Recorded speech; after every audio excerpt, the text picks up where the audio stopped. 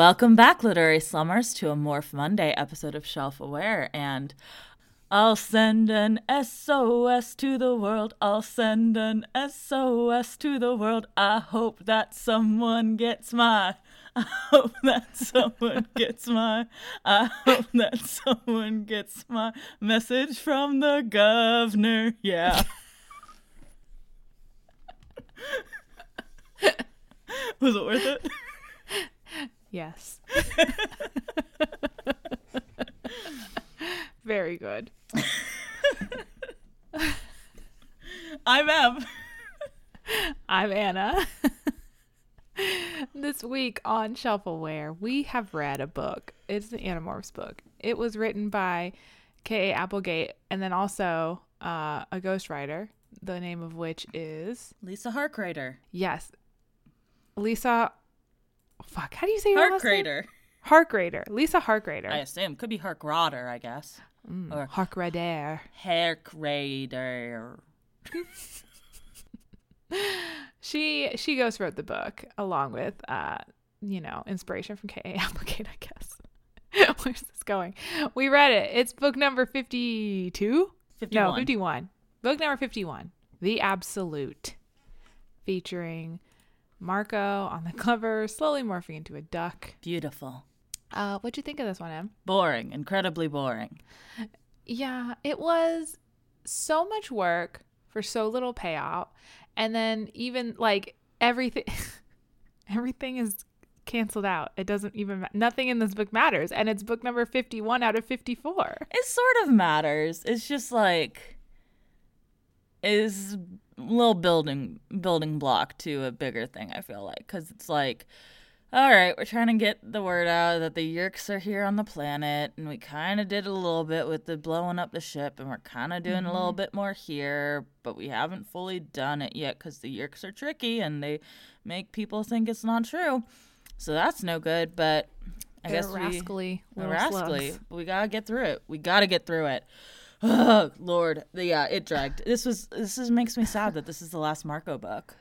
Yeah, it didn't feature a lot of what we enjoy from Marco. Mm-hmm. Like, we get to see more of his tactician side in this, which was interesting because we don't get enough of that in the rest of the series. But yeah, it like Axe was making jokes in this one instead of Marco, and like it was just so much action, no angst at all. Yes, all of the angst was gone to an absurd degree, which I did not enjoy the conclusion of that storyline. It seems like I'm very unhappy with how that seems to have played out. Which storyline? Marco's mom and dad. Oh, yeah, like they were just like, fuck that other woman. Yeah, like we're never going to hear about her again, I'm pretty sure. Probably not. There's a lot of loose ends. I'm realizing there's like no way these loose ends can be wrapped up in three or four more books. Yeah. Well, whatever. It's been a long journey. It's been a long road getting from there to here. I should have saved that for the last book. Save that for episode for the book 54. What were you thinking? Idiot. Oh boy. Well, we could talk about this one, I suppose. I guess we could. We're gonna have to like pad this one out because there's not a lot to talk about because it is mostly fighting. It's a lot of action scenes, guys, and I simply do not care about action scenes. I simply do not. And yeah, it's mainly action scenes, and I was just skimming so much of this book because it was just like, oh, and now the hawk fights a duck, and now the duck fights 12 hawks. So what are we? Okay. Gorilla punch.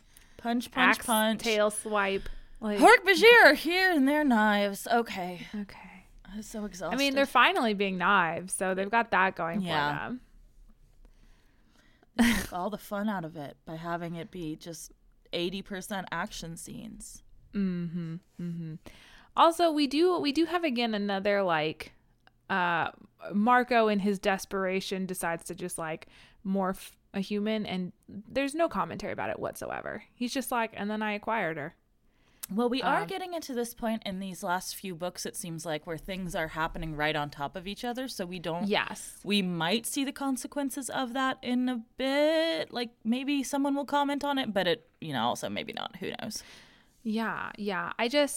I think it's interesting that without Cassie there to nag, that Marco was like, I'm gonna do the things that need to be done in order to, advance our ultimate goal, which is to kill the Yeerks, or stop the Yeerks from killing us, essentially. Yes. So.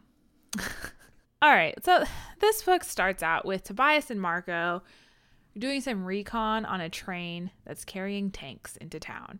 So apparently, the National Guard has been setting up camp in the city, and the Bandolites have decided to investigate whether this is Yeerk activity or if this is like a follow-up to the George Washington boat shenanigans. Tobias is his hawk, obviously. Marco is an osprey. They're both birds of prey. And they're investigating the train, and they're attacked by some controllers that are also in bird of prey morph. Because remember, guys, the Yeerks can all morph now, is the thing. Just every single... This is frustrating because I felt like that was such an opportunity with the Tom thing to do something. And it was just like, no, he just gave it to the Yeerks. And it's like, he just went back. Did he get a promotion? Who is he now? Like, surely, if he brought the morphing cube to the Yeerk Council, they'd be like, you're the new Visser One. You're in charge because that guy's now. Been trying to do this for 3 or 4 years now, and you just did it. And he's very bad at it. And also extremely temperamental. But no, that guy's still Visser One. As far as we know. We haven't had any, like, confirmation from other Yeerks, but the book still refers to him as Visser One, so we can assume. Yeah, I think it's Visser One until proven negative. Until proven sub-Visser? Yeah. I guess. So there's a bit of a bird battle. And then Marco becomes a gorilla, and they're able to escape by driving a tank off of this train. And then into Chapman's house, completely demolishing Chapman's house. Which also got us the first reference to Melissa in something like 50 books. That was the second book. Yeah, because it was the second book, and I'm sorry, I don't think she was referenced at all after Yeah, she has not reappeared since. Rachel's like, how could you do that to Melissa? And it's like, baby, you have not checked on Melissa once in 3 years. Yeah, why are you pretending to care about her? Come on, girl. How could you do that to Melissa? She's already going through so much with the whole her parents being Yeerks thing. You could have turned her into an Animorph, and you certainly didn't. So I don't know what to tell you. You made your choice, Rachel. You like very much knew that she was not Yeerked because that was like the thing that her father, the deal or whatever, that they were like, don't turn Melissa or whatever. Like that was the thing in book 2, right? Yeah. So we know that she's not a Yeerk. So like, you could have gone and been like, hey, Melissa, join the resistance. You have like a personal reason to be in it. Very, high stakes. But no, you have not. It has not even crossed your mind. When you guys were like, we got to recruit more people who we know aren't Yeerks. You weren't like, hey, how about my classmate Melissa, who I know for a fact isn't a Yeerk? You were like, no, let's go to the school for the blind or whatever. Okay. That didn't backfire. I am glad, though, to see that the James and his crew are still relevant to the story very much. So like they are being utilized in a way that no other side characters have been. They're relevant and they're the new red shirts. Like they are there and they occasionally have a line. Like I think James had maybe 2 lines in this book. They are not characters though. Like they are not. No. We're not going to delve into their inner depths. We're done with that. They got their one book for the 18 of them or whatever. And now we're moving on back to the real kids who we care about. And it's like, that's uncomfortable. I like that we're relying on them though. That it's like Jake remembers to be like, oh yeah, we have another resource. It's not just us. Yes, but morphing. I think again, it is the case of a book that is like, see, look, there are disabled characters in it. It's like, yeah, no, it's certainly not great representation. This is very much a book for able-bodied folks that includes some disabled characters, not a book for any disabled readers. Yeah. Like, and the disabled characters that get lines are the ones that were healed. Yeah. So like, unfortunate. Interesting choices. They have a meeting back at the Hork-Bajir HQ. The others, they've noticed the obvious tension between Cassie and Jake. Because if you remember, Cassie like fucked up and gave the morphine cube away. Jake is also like super depressed still about not saving his family. Mm-hmm. But Marco is like, but I'm really happy because everything I've ever wanted has come true. My mom and dad are back. My mom and dad are back together and I don't have to go to school. Like, what more could I want besides a hot babe on my arm? The fact that the last we heard of Marco's mom and dad's relationship was that they were having problems before she disappeared. Marco's dad fully married someone else. And then Ava got de-yerked and was like haunted and no longer the person she was before. And now it's just like, oh, well, but they're back together and they're super in love. I'm like, okay, I guess y'all just realized you didn't have page time to deal with this thing that you'd set up. But it didn't even need page time. You could have just left it as it was, and that would have at least been like, okay, yeah. But no, you're like, oh yeah, they're back in love. Oh, okay. All right. Maybe Marco just doesn't realize that they're like Marco's his parents in denial. Have separate sleeping quarters, and Marco's not realized it. He's like, they're in love. What are you talking about? I actually thought for a moment that was where this book was gonna go when he said my parents are back together and in love. And that was gonna be like the arc of the book would be like him realizing his parents like hate each other and we're gonna get a divorce beforehand or something. And he should have saved the math teacher, or just not expect that they were gonna be together. They were apart for a long time. His dad went through the grieving process. His mom was a slave. His mom's got to work through some serious shit, I think, before she can enter a romantic relationship with anyone. But that's just me. I'm fully about to go write a fanfic of the drama between the adults and the Animorphs. I would love that. The last arc of the Animorphs told from the point of view of all the parents. Yes. Alternating chapters. It will be a mega parent morph book. Mega mommy morph. Mega mommy morphs. Jake's really sad and Marco's like, yeah, he's not really like the Jake we all knew and loved. He's barely hanging in there, so this sucks, but he's doing his best. Jake also, he tells everyone that the Yeerks are probably wrapping up their preparations to infest all the humans in the city, and the next phase will probably be executing the infestation, so they need to do something pronto. So he comes up with this plan for one group to create a diversion by launching some attacks across the city. And then the other group will go and get in touch with the governor to see if they're yerked up and or willing to help out with their cause. Cool. Cassie immediately volunteers for the job. Jake just says, Marco says before Cassie can even finish her sentence, Jake is like, no. And then he says he'll send Marco, Tobias, and Axe. Boys' night out. Yeah. And he's like, because I can trust them. And he looks right at Cassie and she's is weeping. Pretty rude to Rachel. Truly. Yeah. I mean, I think we all knew Rachel is not there for subtlety or finesse, which is Jake was like, you can finesse this. I feel like there is they don't. This weird thing in these last few books here, though, of Cassie and Rachel, and we've, talked about this a lot in the series, but they're being held up as, I mean, it's literal in the next book. They're being held up as opposite ends of the spectrum. And in that, both of them have become untrustworthy and not, because it's not just oh, we don't trust Rachel because she's not finessey. Everybody's she's a psychopath now. Yeah. She is too violent and we're all worried about her, which is it's interesting because we don't get that every book. We only get it from some POVs, and it's usually Cassie, and then we interestingly get it from an Axe POV where everyone's like, we're worried about Rachel. Everyone's so worried about her. And I'm like, are you though? Because you never do anything about it. There's never any conversations. Are you all just talking shit about Rachel behind her back? Because she will kill you. I don't know if you've realized this.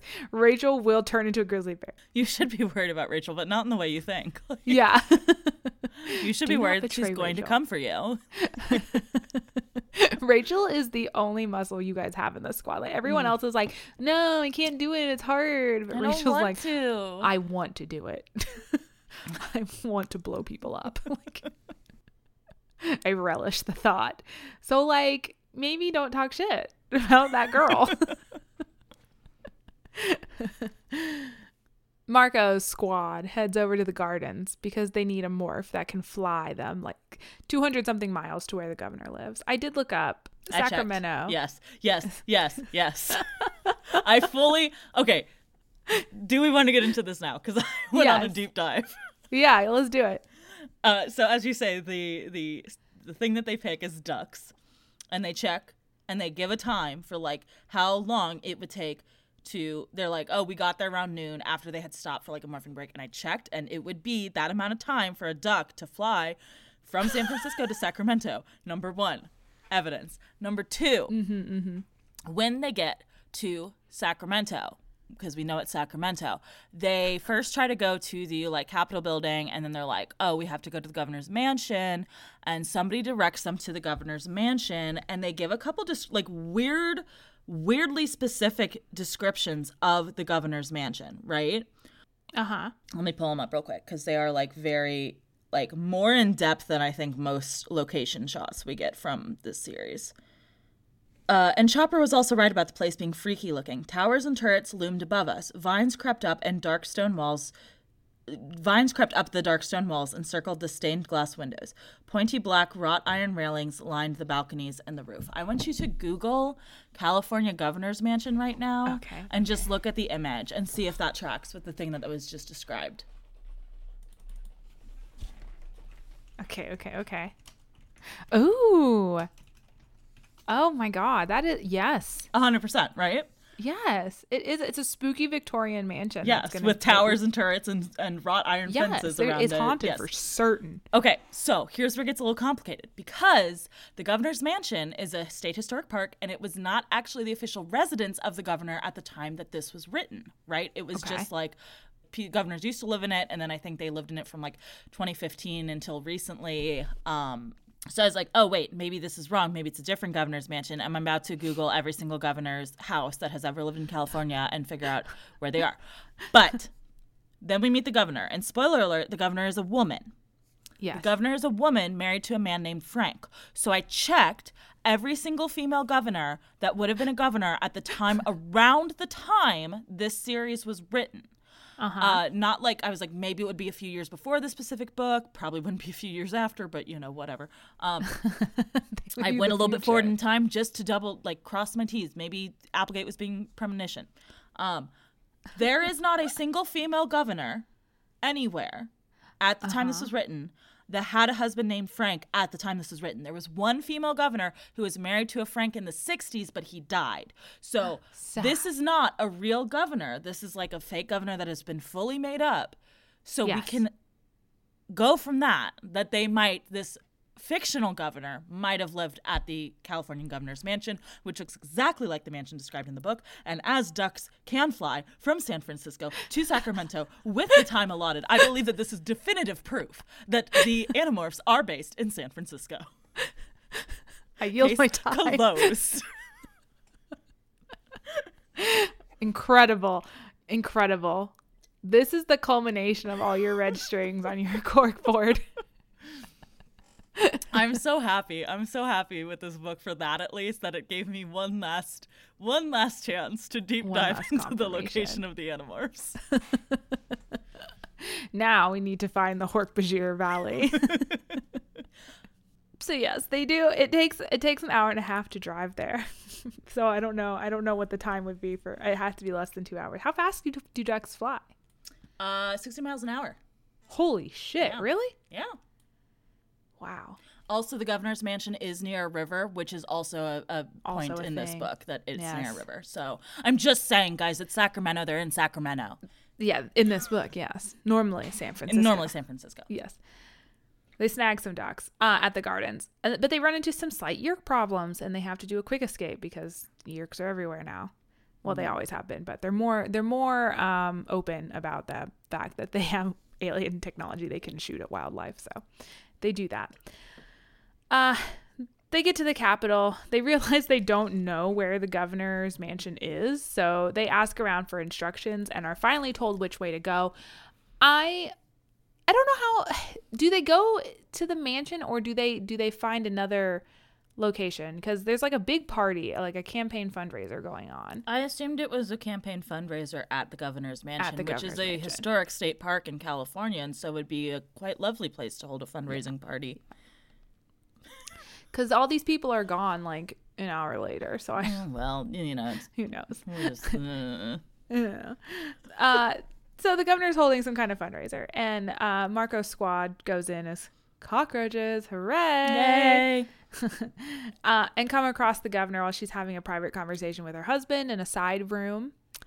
And Marco hears her complaining about campaign funding or something, and he's like, oh, she's definitely not a Yeerk. And he immediately starts to demorph and tell her about the Yeerk plot. And he's like, look, I brought my alien and hawk friend, and has them demorph as well. Although he actually starts to tell her husband, because this is the big twist in this book, is that the governor is a woman, which we, of course, jumped over because I had to talk about it in my theory, in my red stringing of the location of the Animorphs.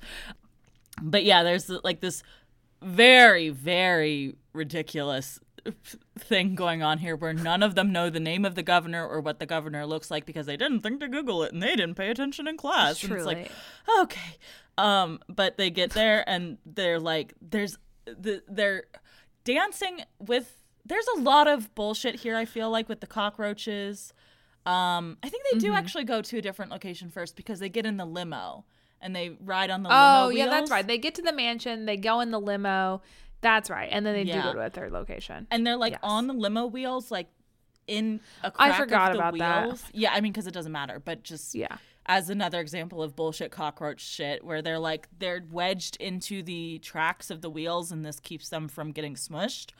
And I just don't know that would work. But maybe. I don't know. And then they're like dancing with the governor and the governor's husband on their shoes, and they don't notice that there are cockroaches on their shoes. Huge or in their shoes. I think that Marco's like in the cuffs of the pants, I think. Yeah, and Marco's he says he's in the instep inside the shoe. Oh, how do you not notice that? That's wild.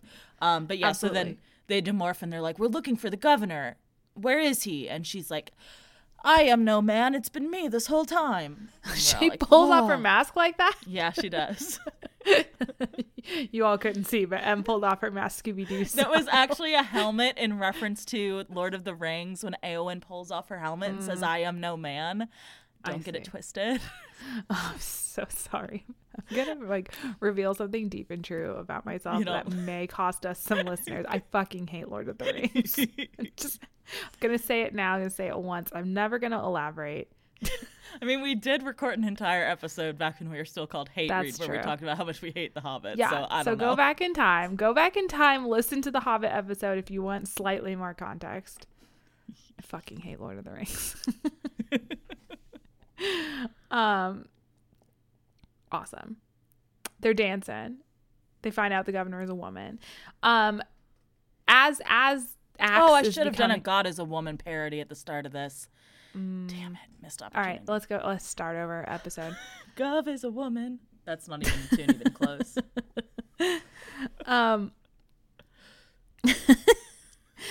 As Axe is demorphing, one of the Secret Service agents that are also there in this room is like, an Andalite, and he's like attempting to shoot Axe. They subdue him and drag him out of the room. They really need to have more Yeerk training on like what to do if an Andalite shows up, because they're all so quick to blow their cover. Every time they go, Andalite, get them. Scum. Every time.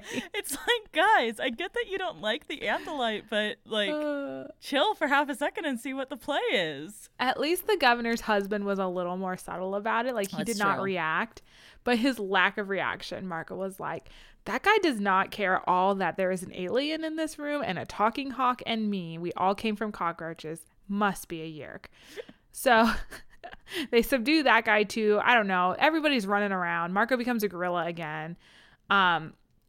They take the governor with them as the Yeerks are shooting at them. And there's another Secret Service agent there. He's like real hardcore into protecting the governor. He takes a Draken beam in the shoulder for her or whatever. Hey, guess what? Ship that. Yes. Leave Frank. Be with Collins. I mean, your husband is a Yeerk. Yeah, he's fully a Yeerk. Who knows how long he's been that way and whether or not it was consensual intentional. Yeah. Yeah. There is like a weird line from the governor a little later where they're like, your husband's a Yeerk, Madam Governor. And she's like, oh, thank goodness. I thought that it was something serious. Like we were falling out of love. And I was like, oh my God. Oh, okay. I mean, this is also very bad. Your husband has been held hostage for who knows how long. The governor fully believes these children and alien, child, hawk, and alien immediately. She's on their side completely.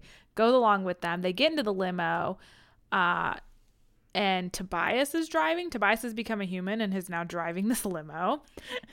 I would not pick the one that has no experience driving. At least Marco has driven before, but I don't know.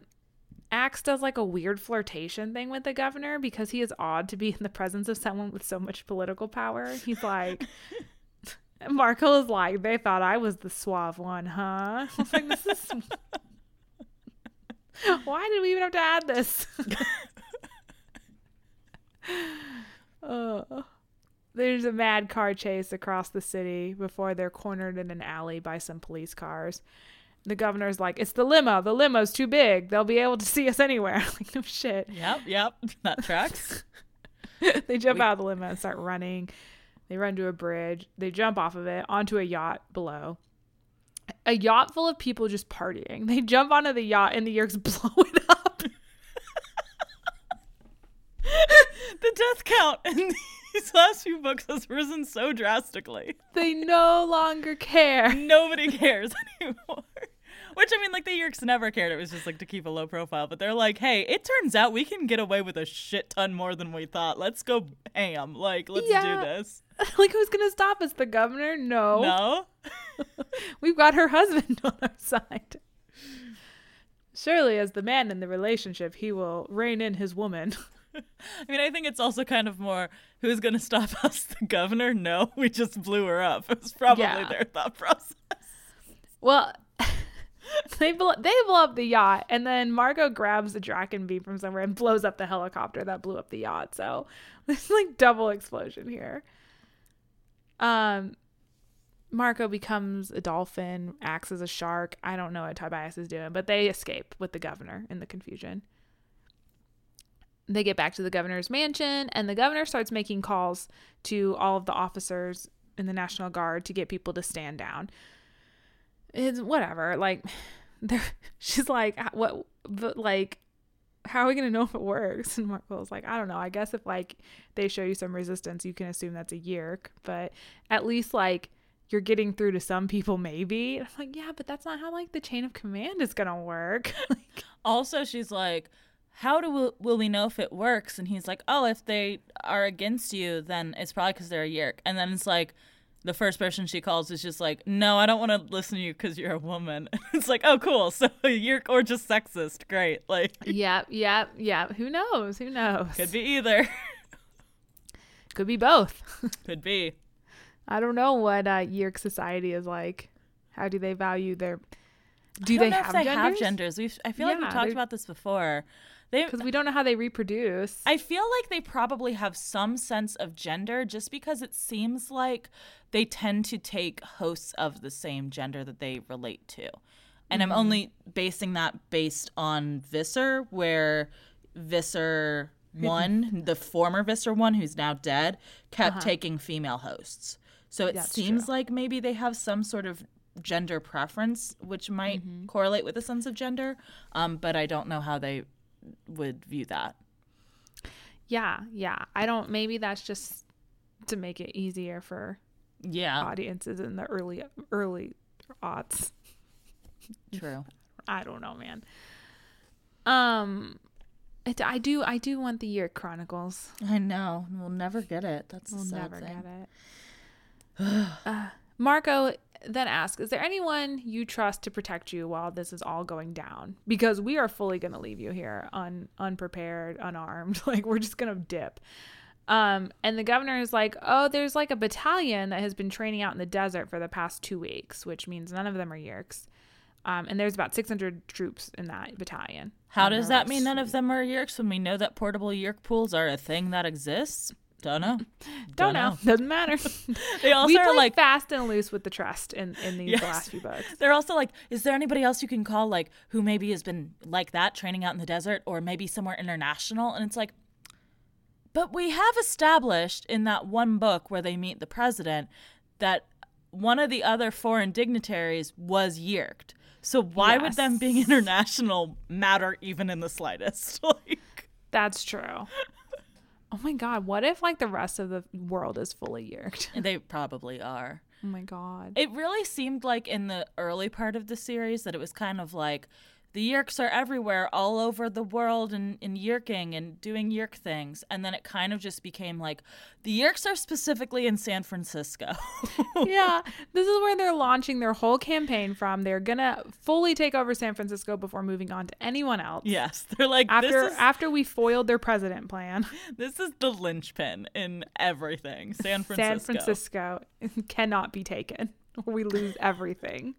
You know how in every disaster movie there's that scene where someone who's at the like computer like puts their head up to their headphone and goes, "Sir, we've just gotten word. San Francisco has fallen," you know? Yeah. I guess I get props for it like not being New York City. Yeah. There you go. She also calls like the deputy director of the state police who's just gotten back from this long conference in Paris, and she's like, he's probably not a Yeerk either because he was in Paris to talk to Interpol or something. Like, okay, why was he there to talk to Interpol? Fascinating. Is that something just state police officers do? I don't know. I don't know. State police officers, don't write us. We don't want to hear from you. The police officer heads over as soon as he can. But as soon as the governor gets off the phone with this police officer, they notice a bunch of Humvees and military trucks start rolling up to the governor's mansion. Like, they're coming down the highway. Like, we don't have much time. The police officer gets there. They let him in. And Marco is like, protect this woman, but we're leaving now. We'll be in touch. Like, 3 guys against all of the Yeerks. He was just gonna, like, I know that's not what they end up doing, but like to them, he was like, you got this, man. I mean, but on the flip side, if I was called in to protect the governor and a bunch of kids were like, protect the governor, you got this, we're leaving, I'd be like, yes. I would assume that the children were not going to assist me in this mission because they're children. And an alien. And an alien. An alien child. An alien child, yeah. Marco shakes the governor's hand, acquires her as a morph, and then disguises himself as her as they leave out the front door. And he's met by Visser 1 and Human Morph. They take Governor Marco into custody, tie him up, gag him. I did not understand this next part of the book because I was like, how didn't everyone not fucking notice? Also, how did they not notice Visser 1? Because he's not in his usual human morph, which implies he's in the morph of this dude. Yeah. Which, like, so what happened to that dude? Did he get, like, killed? And then Visser 1 took over, and Visser 1 has been doing this, like, everyday human job for however long? Like, I don't... Or he's a controller, and Visser's like, I got this one today.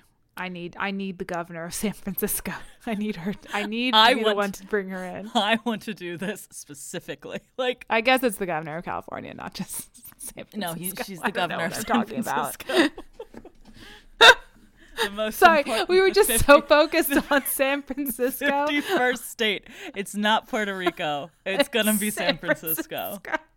Calling it now. Called shot.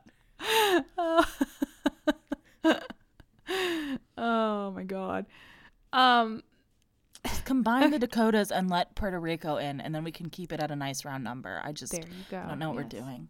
But then it would be so big. It would be such a long rectangle. Oh, who cares? It'll look weird. It'll ruin the aesthetic. As the truck starts pulling away from the governor's house, Tobias and Axe, who are morphed as Hork-Bajirs, tear through the roof of the truck and attack and free Marco. I have questions. Mm-hmm. They are able to get away after this. Yes. Completely scot-free. One, were there not trucks both in front of and behind this other truck full of their very precious cargo? No. Was no one else looking at this truck as it drove away? No. Were the people who drove this truck so unaware that 2 humongous aliens landed on the back of their truck, tore through the roof of it, and then beat up the people in the trunk? Absolutely they were. I don't understand how this worked. The only way I can make this make sense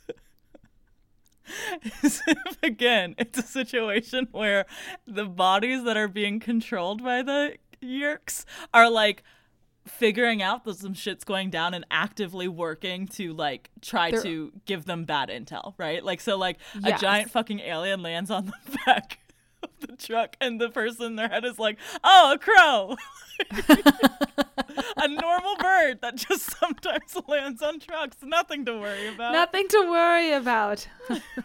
The tearing, the punching sounds, probably acorns. That's typical when you're driving, cruising down the highway 405. I think you ran over a rock. That's all. You better keep your eyes on the road. 10 and 2 with those hands. It just makes no sense. The book made such a point to be like, so many Humvees and military trucks are coming. There's so many people parked on the front lawn of the governor's mansion. Like, this is bad. Visser One himself is here as a human. But have you considered that they're all resistance fighters? Complicated. And we need to finish the book. It is. I feel like where a lot of this is going to lead. That yes, all of the stuff that's been built like up, hand wavy. I'm tired of writing this. It's going to be very like, that's a difficult question, but I'm tired of writing this book now. Yeah. Great question. Moving on. It truly, I read it so many times because I was like, there's no way. There's no way. Did I miss something? Did just one truck veer off and go and everyone's staying at the governor's mansion? Because if that's so, the governor's fucked. No. They make it back to Hork-Bajir HQ without incident. And then they turn on the TV, and in the news, there's some stories about how the National Guard is fighting itself because of the information the governor gave to this one battalion or whatever. And there's also like some stories about wolves and grizzly bears and tigers fighting. There's like, and the newscasters are like, there's been a prank. Yeah.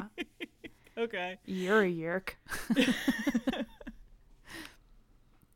And then the governor also gets on TV and says that she has declared a state of emergency and tells the public about the Yeerks and says, I've requested aid from the president who has agreed to send U.S. troops. And that's where the book ends. Cool. Chugging right along.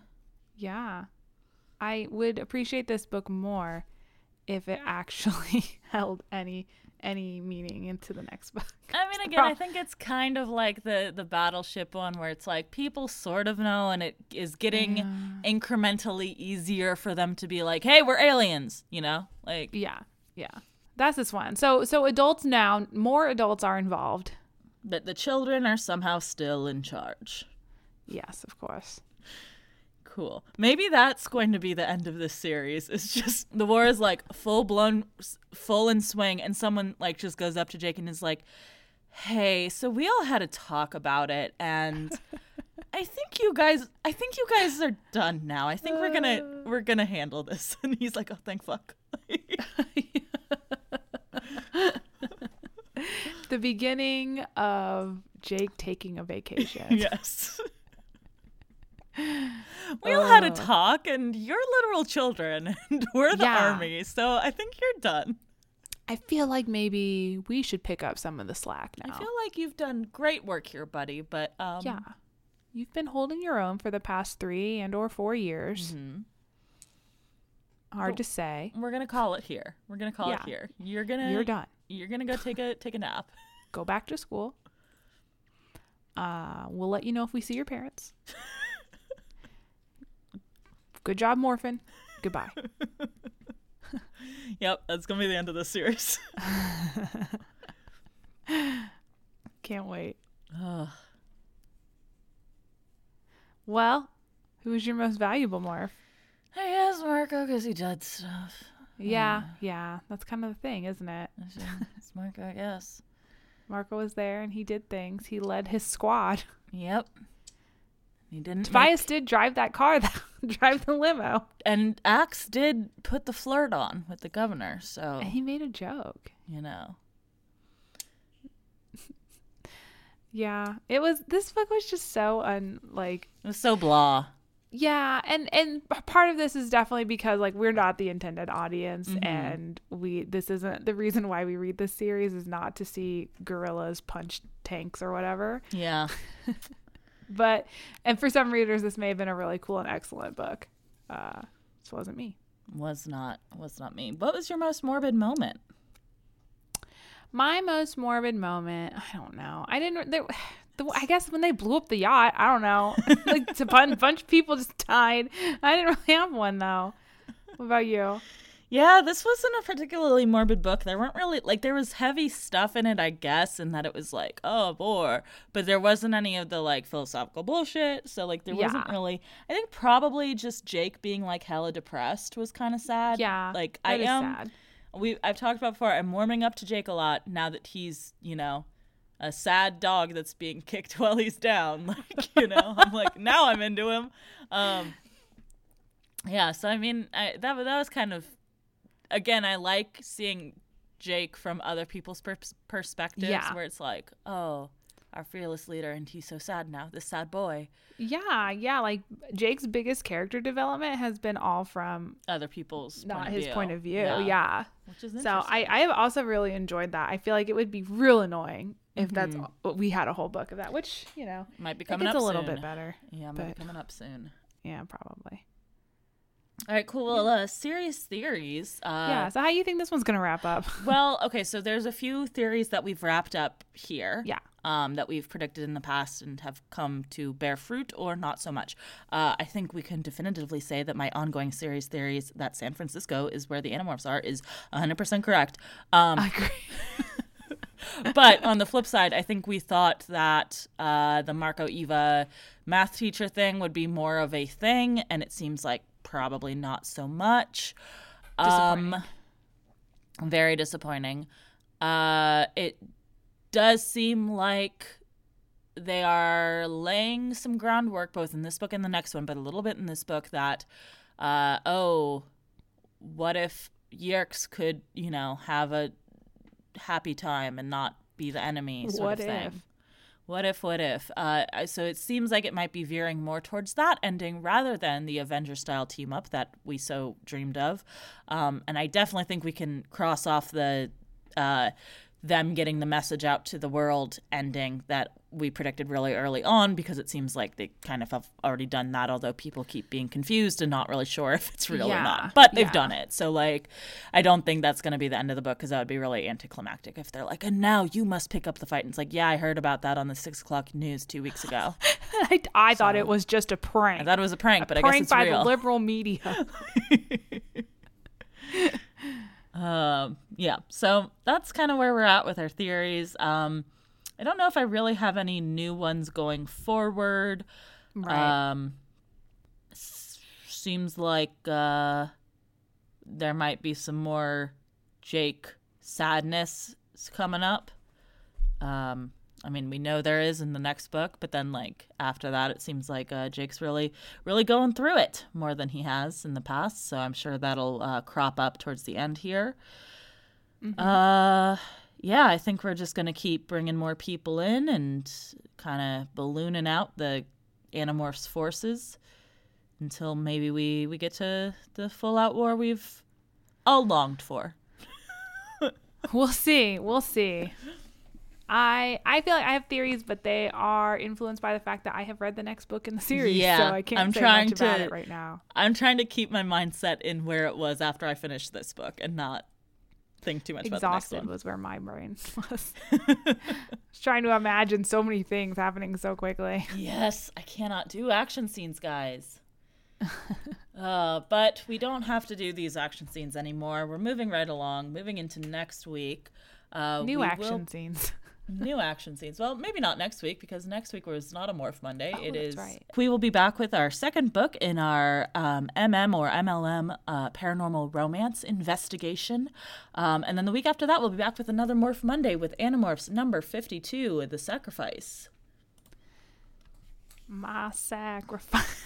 Stop.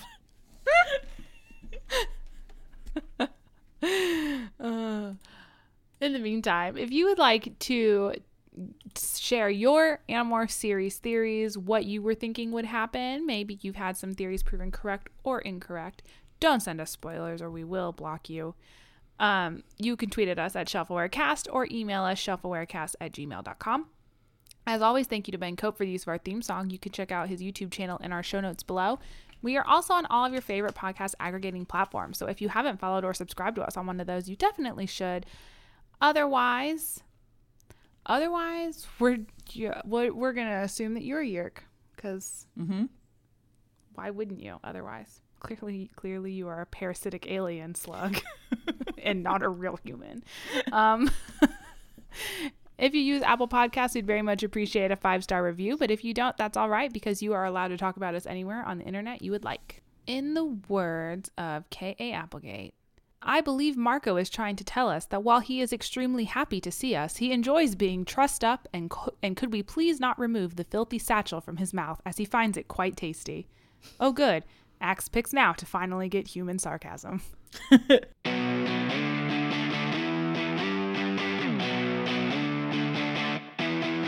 I'm going to listen to the song that I'm going to parody so I can get the tune right.